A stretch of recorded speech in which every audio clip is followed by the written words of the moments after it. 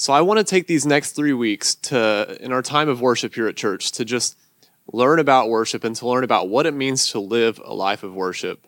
And we just listened to the song Hallelujah Here Below by Elevation Worship. And I want to observe a lyric from that song, and that's going to get us started into my first point today. And the lyric is, "We are an altar of broken stones, but you delight in the offering." And I ask myself a question when I hear that, and I think maybe you do too. And it is, if I'm a temple of God, if I'm an altar of worship, then why do I sometimes not feel like worshiping?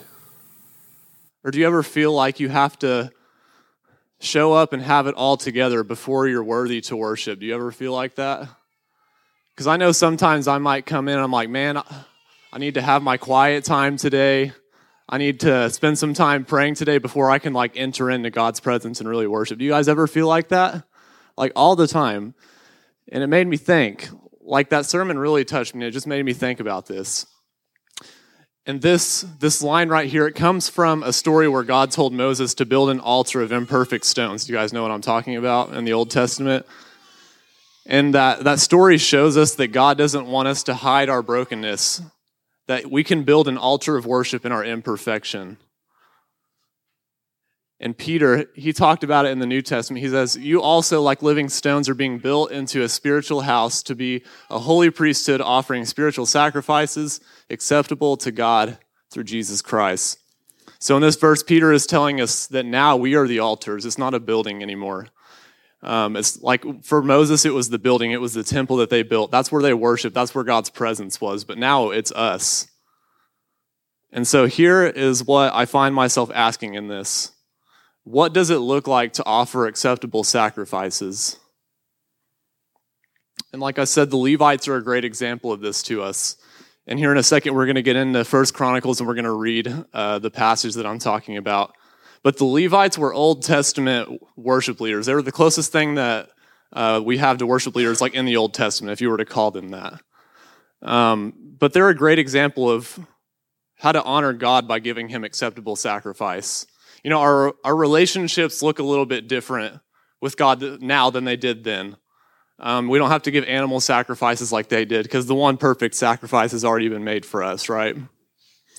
But the way they served, like I said, just gives us a great example of how to worship God with our lives. Before Jesus was able to be a perfect sacrifice for us, this is how God's people were able to approach his presence. They had this temple. This is where God resided because they hadn't had their sins completely forgiven yet. So their sacrifices were temporary. And they had to go through all these steps that just look like such a chore to be able to enter into God's presence and to be able to worship him. Today, our worship is not out of obligation, but relationship. Our worship is God's invitation for us to live in his presence 24 hours of the day, every single day. This is what I want you to realize, though. We are always worshiping something. Every moment of every day, you're worshiping something. It could be God. It could be your phone. It could be a person. It could be anything. And we'll talk about this more, but that something is going to be what most directs our lives. That's something that we worship. So when we're looking at an acceptable sacrifice, we're looking for what does it look like to worship God every day? What does it look like to just live a life that worships God? And we'll look at 3 things, but today we're going to look at the first one. And let's start off by reading this. You guys want to go ahead and get your Bibles out real quick on your phone, or if you brought a real one, I'll wait a second. A real one, a physical copy. Pull it out real quick, because I'm going to have you talk to the person next to you after we read this, and you'll want to have it open.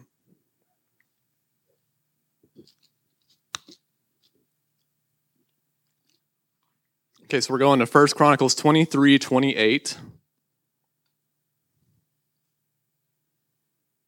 And so here's the Levites. Here's those worship leaders we were talking about. The duty of the Levites was to help Aaron's descendants in service of the temple of the Lord, to be in charge of the courtyards, the side rooms, the purification of all sacred things, and the performance of other duties at the house of God. They were in charge of the bread set out on the table, the special flour for the grain offerings, the thin loaves made without yeast, the baking and the mixing, and all the measurements of quantity and size. They were also to stand every morning to thank and praise the Lord, they were to do the same in the evening. And whenever burnt offerings were presented to the Lord on the Sabbaths, at the new moon feast, and at the appointed festivals, they were to serve before the Lord regularly in the proper number and in the way prescribed to them. How many of you guys read that and you're like, man, that just sounds like a bunch of chores? I know I for sure did. And this is what we're going to look for. I want you to look for where they place their priority. Let's read that again. They were also to stand every morning to thank and praise the Lord. They were to do the same in the evening. What? Every morning and evening? I got things to do at those times of day. So this is what this shows us. There was an order and a consistency to how they worshiped. They ordered their lives consistently around their values, and it didn't matter if they were feeling it or not. It makes me wonder if they ever felt the way we feel sometimes. Like they woke up some days and just didn't want to do it. Like maybe their serving wasn't making a difference. I feel like I do this every day, morning and evening, and it's just not really making a visible difference to me. I just don't really feel like doing it today. I wonder if it was ever a little forced or a little legalistic for them. You guys do you read this and kind of think that it looks a little legalistic to do that? I definitely did. But I will reveal to you that it's not. So I'm going to tell a story. Like I always, growing up, I mean, it might be pretty obvious to you guys. I always went to church. My parents made sure that I was there all the time. Cade was the same way. But when I grew up, I kind of started to wonder if it was kind of like a legalistic thing for like to be in church every time the doors were open. It was just a question that I asked myself: is it legalistic to think of church that way? But what I realized was that it was not legalism that my parents were teaching me, but discipline. Legalism and discipline are not the same thing. They look the same, but where they differ is in motive. Let's look at legalism. And this is the sermon that I heard from Elevation worship pastor. This is what he defined it as: doing something religiously out of fear of man, legalism. Discipline, honoring God with our priorities. So I've come to learn firsthand the power of discipline and consistency in my walk with Christ. There's days where I'd rather just sit at home all day and watch TV. I'd rather just, be on my phone all day. And at the end of the day, I really feel the heaviness of giving my day's priority to doing that. I feel discouraged at the end of the day. I feel kind of depressed. But here lately, the Lord's really impressed on me to make him a priority in my life. And so there's days that I do really good and there's days that I don't. Like, I'm not perfect, but I've noticed, like, it's really, like, doing this little sermon here has really made it clear to me that on the days that I say, God, I'm going to give you my morning, I'm going to get up and I'm going to maybe read a verse or two, and I'm just going to talk to you for a minute. God, I'm going to give you some time at lunch. God, I'm going to give you time before bed. Man, like, it's powerful, guys. Like, I'm so much more encouraged. Like, I feel so much more productive. I feel so much more just in tune with what he's telling me. Like something like a doubt or an insecurity might come up, and I just immediately know, like, I was just talking to God this morning. Like, that's not the truth. Like, I just know because. But on the days that I've like watched TV all day, like, I give time to those thoughts.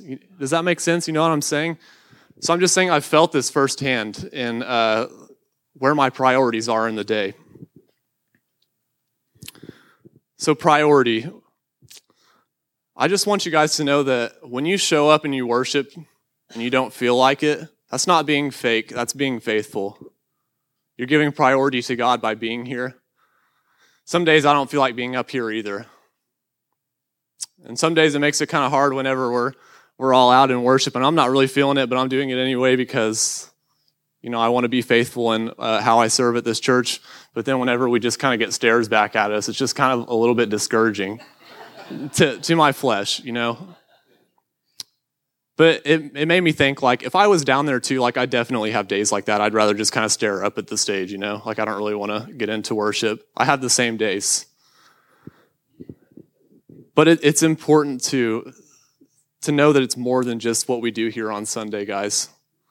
Like, if we're going to be a church that really reaches people. We have to be a church that worships. We have to be a church that prays. We have to be a church that gives. We have to be all those things. But worship is a very big part of that. And it starts in every single day of the week, not just Sunday. It starts with how we give our lives. So if we want to live a life of worship for God, we have to make him a priority. And as you prioritize God, you put yourself in position to hear from him. When you leave this place today, I want you to take a moment to think about what you're prioritizing in your life. How can you make God more of a priority? Maybe he might reveal something to you that you need to fast from. Maybe it's Facebook. Maybe he says, make me a priority today by every time you feel tempted to get on Facebook, come to me and just think of somebody to pray for and just talk to me about them for a second. I've done that a few times, and man, you wouldn't believe how refreshed you feel after doing that as opposed to getting on Facebook. It's different for everybody. It might be, man, when you're snacking today, just take some time to think about me. Instead of snacking and watching a YouTube video or something, because I've been guilty of doing that. Just take some time to think about me and just think about what I've done for you. Just worship me in your thoughts. But next week, we're going to talk about one of the other things that the Levites show us about a life of worship. But today it was about priorities. So that's what I want you guys to be thinking about throughout this week.